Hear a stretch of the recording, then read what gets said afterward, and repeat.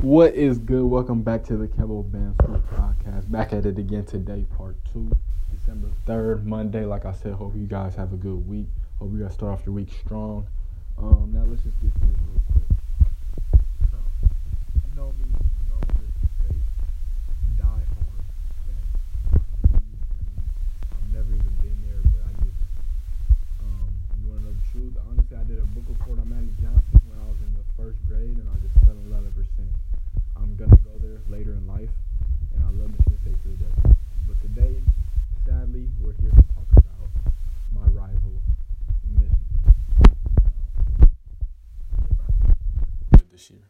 They were good last year. They're coming off a Final Four run, national championship run, where they lost, obviously, to Villanova in a blowout win. But they look a little bit better this year. I don't know what it is. They lost Mo Wagner. They lost what's the shooter's name? I can't think of the shooter that was there last year. Duncan something. Duncan. His name was Duncan something. I don't know why I can't think of it. And that's it, right? And they lost Muhammad. I don't know why I can't think of their names right now. They lost a few players last year because two were seniors. Wagner is in the NBA with the Lakers now. But let's get to the current team. The current team, they currently start Xavier Simpson, Jr., point guard from Lima, Ohio. Last season, he averaged 7.3 points per game, 3.2 rebounds, and 3.7 assists. He's pretty much just the key to he's pretty much just the engine to the car. He's their point guard, pure point guard, does everything, plays good defense, drops dimes. He can score when needed to, and, he's probably like the fifth option on the team right now. Next, Jon Teske, Jr., center from Medina, Ohio.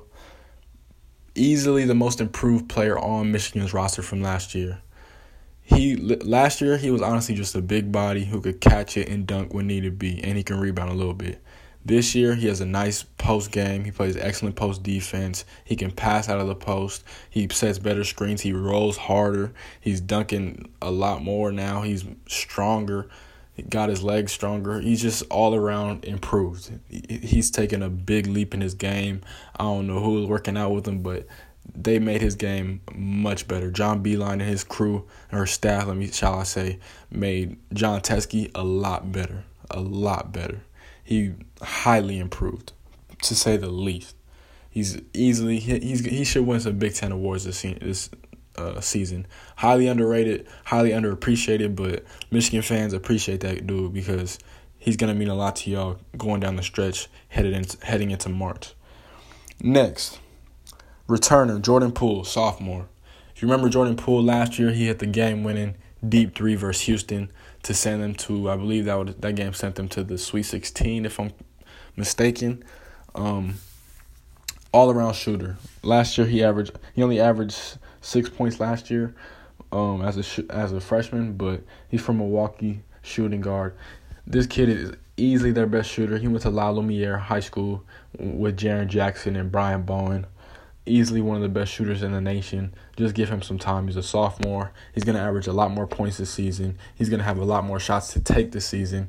And he's a good defender. If you know Coach Beilein and his staff, they revamped their entire defense. This team is much, much better defensively. Last year they were, locked down defensively. They beat my Spartans twice last year. But, they look really good defensively on the defensive end. They look, excellent. They look like one of the best defensive teams in the nation to date. Next, Charles Matthews. Let me go to Iggy Brazdeikis. I don't know how to pronounce his last name, but they call him Iggy. Freshman, forward from Oakville, Ontario, Canada.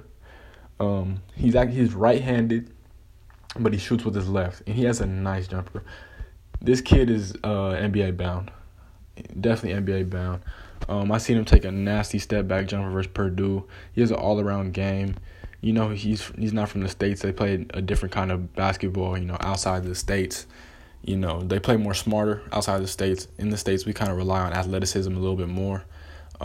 This kid has an all-around package. He can drop a dime. He rebounds. He runs the floor hard. He can shoot it with the best of them. His handle's nice. He can get to the rim. He creates a lot of space. He just has an all-around game. He's NBA bound after. He could possibly go after this season because next year's draft class isn't that strong. He could leave after sophomore year, but he's definitely going to be suiting up for NBA games in the future, for sure.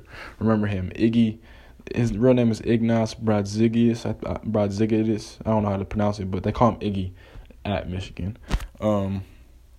Lastly, Charles Matthews. Charles Matthews, if you don't remember, a few years ago played at the University of Kentucky, transferred to Michigan, sat out. He's currently a senior. He played last year. He had a good March Madness run. He played really well for them in March Madness last year. He averaged 13 points last year from Chicago.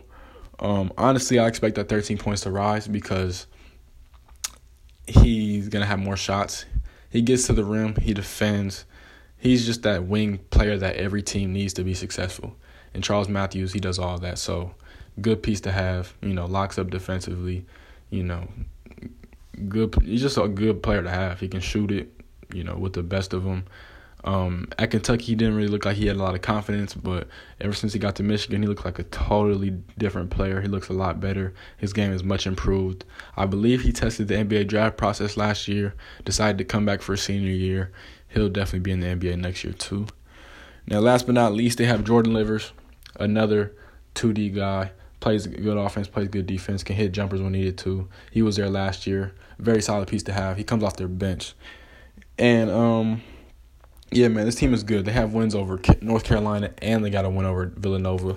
Even though those two teams aren't as strong as they usually are, it's still two impressive wins to have in, November. So they're currently one of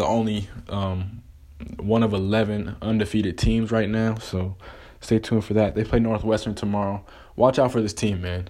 They will be making a run in March. I have no doubt about it. They will be, they will be neck and neck with my Spartans for the Big Ten championship. It's going to get real interesting. So, yeah. So, as always, I thank you guys for tapping into the podcast. As always, I appreciate you guys. Please like, comment, subscribe, rate, share, all that good stuff. I appreciate you guys.